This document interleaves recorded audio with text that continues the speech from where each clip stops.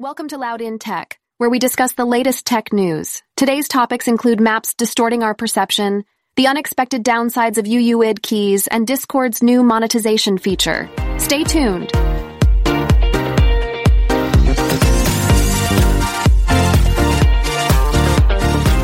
Before we dive back into more tech goodness, let's give a shout out to our fantastic sponsors and my personal favorite software in the entire universe, Mason. Picture this. A world where a solo founder can take on an e-commerce giant. Sounds like a superhero movie, right? Well, meet Mason. This AI shopping co-pilot is here to save the day.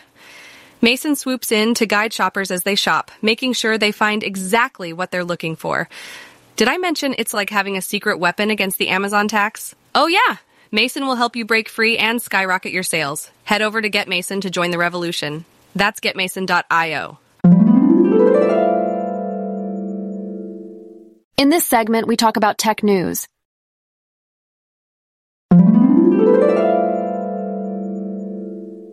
Hey techies, do you know that maps can distort our perception of the world? Thomas Pueyo's article highlights this very fact. Due to maps being a 2D projection of the 3D world, they can cause countries closer to the equator to appear smaller. So Africa, for example, looks smaller than it really is. Ain't that crazy? Pueyo questions the use of such maps and explores if there are better alternatives available. Maybe we need to start using 3D maps now. What do you think? Designers and developers love building and creating, but they don't always love working together. And if you've ever struggled with design handoff, you know that developer-designer communication can be a challenge. But that struggle is now a thing of the past, thanks to Figma, as they've launched a new feature called Dev Mode. The mode leverages tools developers use frequently and allows them to function more efficiently. With Dev Mode, developers can access essential design information such as prototypes, context from design systems, measurements, specs, and assets, simplifying designer-developer collaborations. Now it's easier than ever before to link designs to GitHub, Jira, Linear, and Storybook, as codes in Dev Mode are entirely customizable. The best part? Figma is offering Dev Mode for free to all users for the rest of 2023. So there's never been a better time to use Figma. The internet can be a mysterious place sometimes, but James Stanley's recent experience takes the cake. 3 DMCA takedown emails claiming copyright infringement on his website, hardbin.com, arrived in quick succession. However, after checking the URLs mentioned, James realized none of them were ever accessed, and most of them were downright cringeworthy. Are we talking a case of mistaken identity? Nope, James believes they were fraudulent. But here's the kicker. The DMCA doesn't seem to have provisions to penalize such fake claims. To add fuel to the fire, similar cases were documented on a GitHub repository with DMCA takedowns usually being from someone called Gareth Young. The internet sure is a strange place. One day, you're dodging vicious hackers. The next, fraudulent DMCA takedown notifications. The jury is still out on what can be done about it, but for now, let's be thankful that nothing more serious happened. Stay tuned for more bizarre updates on the tech world. A developer has found that the Svelte and Svelte kit has been an interesting experience when building a news website. With the need for a custom CMS and SSR, Svelte was the perfect choice due to its productivity, simplicity, and easy integration with vanilla libraries. They were able to handle 3 billion requests in the last 12 months. Svelte provided daily productivity boosts and had a simple learning curve. However, the developer also faced some challenges, including lack of Svelte-specific libraries and reactive declarations and statements. The developer also felt that Svelte lacks public engagement, but sees it as a valuable tool for future projects that align with its strengths. Techies, buckle up. It turns out while UUID keys and PostgreSQL have benefits, they have several drawbacks as well. For example, B-tree indexes on UUID values are built in lexicographic order, causing recently inserted rows to be scattered and requiring the entire index to be cached. This is not the case with sequential primary keys, but don't worry. The solution is to use the UUID v7, which is a soon-to-be standardized sequential variant of UUID. Go ahead and make your data locality better today. Hey there, techies! Listen up because I have some juicy news for you. The Ruby Hacking Guide, a comprehensive resource for programmers interested in the popular Ruby programming language, is out. Divided into 4 parts, the guide covers topics such as objects, classes and modules, garbage collection, syntax analysis, and evaluation. And guess what? It even includes information on the future of Ruby. This guide is currently being translated into English and includes a support site with a ton of useful resources and tools for downloading. Plus, it's licensed under Creative Commons Attribution Non-Commercial Share Alike 2, 5 license. So what are you waiting for? Go check it out and start writing some amazing Ruby code today.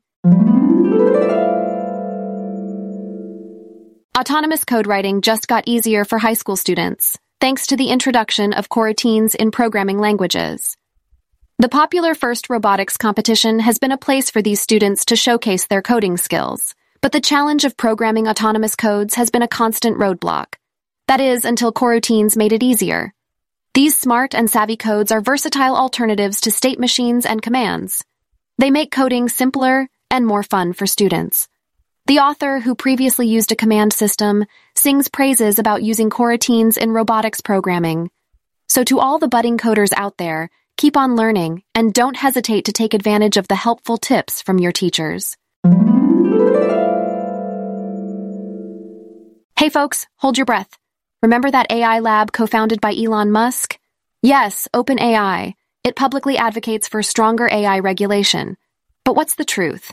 Time got hold of some documents where OpenAI is seen lobbying for the watering down of significant portions of EU's AI Act. Wait, it's not the end yet. The team proposed amendments that were made to the final text of the regulation. What was that? That general-purpose AI systems should not be considered inherently high risk. Yes, you heard it right. Looking at its previous reputation, it was unexpected. And do you know what? Google and Microsoft have done this earlier too, lobbying EU officials to loosen the regulatory burden on large AI providers. Oh my, what's the world coming to? Uh-oh, looks like someone's in trouble. The CNIL, the French Data Protection Authority, has slapped an e-scooter company with a sanction for using Google reCAPTCHA without properly informing visitors or asking for their consent. Apparently, the reCAPTCHA cookies collects all sorts of information about the user's device and browser, and then sends it over to Google's servers. Bad news? This violates EU data protection laws. And yikes, it's not just the e-scooter company. Other app and website operators have also been found to be using reCAPTCHA illegally. Although Google is not exactly responsible for how these websites' owners use reCAPTCHA. But even with consent, using reCAPTCHA might not be GDPR compliant because of the transfer of personal data to Google, a US company. Hey there, tech enthusiasts! Today we have a super cool and innovative technique to share with you all called tree ring watermarking. This technique is used for tracing copyright and preventing harm from AI-generated content. So, what does it do? It fingerprints robustly diffusion model outputs and embeds a pattern into the initial noise vector used for sampling, and then identifies the watermark signal by inverting the diffusion process after image generation, which retrieves the noise vector checked for the embedded signal. Phew, that was a mouthful. The best part? Unlike existing methods, tree ring watermarks subtly influences the entire sampling process, resulting in a model fingerprint that is invisible to humans. So no more fretting over pesky copyright issues. And wait, here's the cherry on top. The code's available on this URL. Exciting times in the tech world, folks. Jeff Geerling shared his experience of installing TrueNAS on his Asustor NAS that doesn't support ZFS. He backed up the original ADM system and disabled the eMMC drive for safekeeping, and installed TrueNAS on an external USB drive. After completing the installation process, he accessed the web UI to complete the initialization. Asustor allows other OSes to be installed on their NASs, but doesn't offer technical support for such installations. Stay tuned for Jeff's upcoming video exploring how TrueNAS performs on his Asustor NAS. So, you want to build a one-person business. Here are some tips to avoid some of the biggest mistakes. First, avoid businesses that rely on a massive number of users or network effects. It's tough to build a network from scratch, and it's unlikely that you'll be the next Facebook. Second, don't go too low on pricing or you'll never turn a profit. Third, target businesses instead of consumers because businesses are willing to spend money on things that will help them grow. And lastly, try to focus on smaller niche markets instead of huge markets with lots of competition. So go ahead and follow these tips, and you'll be on your way to building a successful one-person business. The GCC Steering Committee responsible for the open source compiler project has adopted a code of conduct, COC. Oh wait, don't worry, it's not some kind of secret code language that only tech wizards can decipher. The COC just stands for Code of Conduct, and it promotes civil discussion and encourages community members to be respectful, patient, and considerate of each other. The committee hopes that this COC will make it clear what is expected of everyone and encourage people to report offensive behavior that isn't corrected immediately. The GCC Code of Conduct is still in draft format, so we'll have to wait and see what changes come as they finalize things. But in the meantime, let's all pledge to be respectful, patient, and considerate, not just in our tech projects, but in our everyday lives too.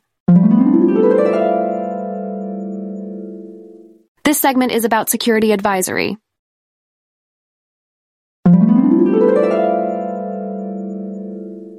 Hey there, SecureDrop users. Have you updated your Lux encrypted USB drives to Lucas 2?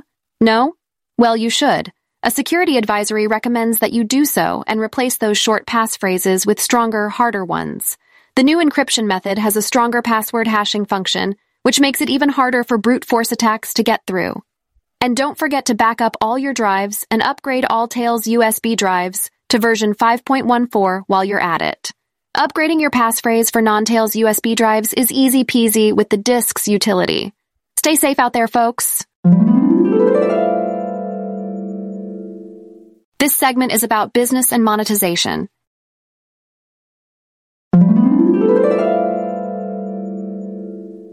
Discord, the popular communication app, is about to open the monetization floodgates.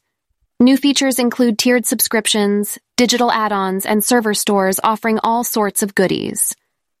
But Discord's new monetization strategy is not without risks.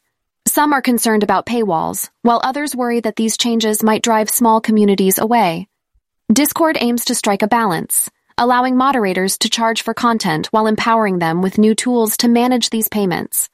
As Discord gains market share, it's only natural that the freebies users have come to expect will soon come with a price tag. So start saving your pennies, folks, because things are about to get really interesting. And that's a wrap for today's episode of Loud in Tech. Stay tuned for our next show, where we bring you more interesting tech and culture stories. Until then, keep exploring.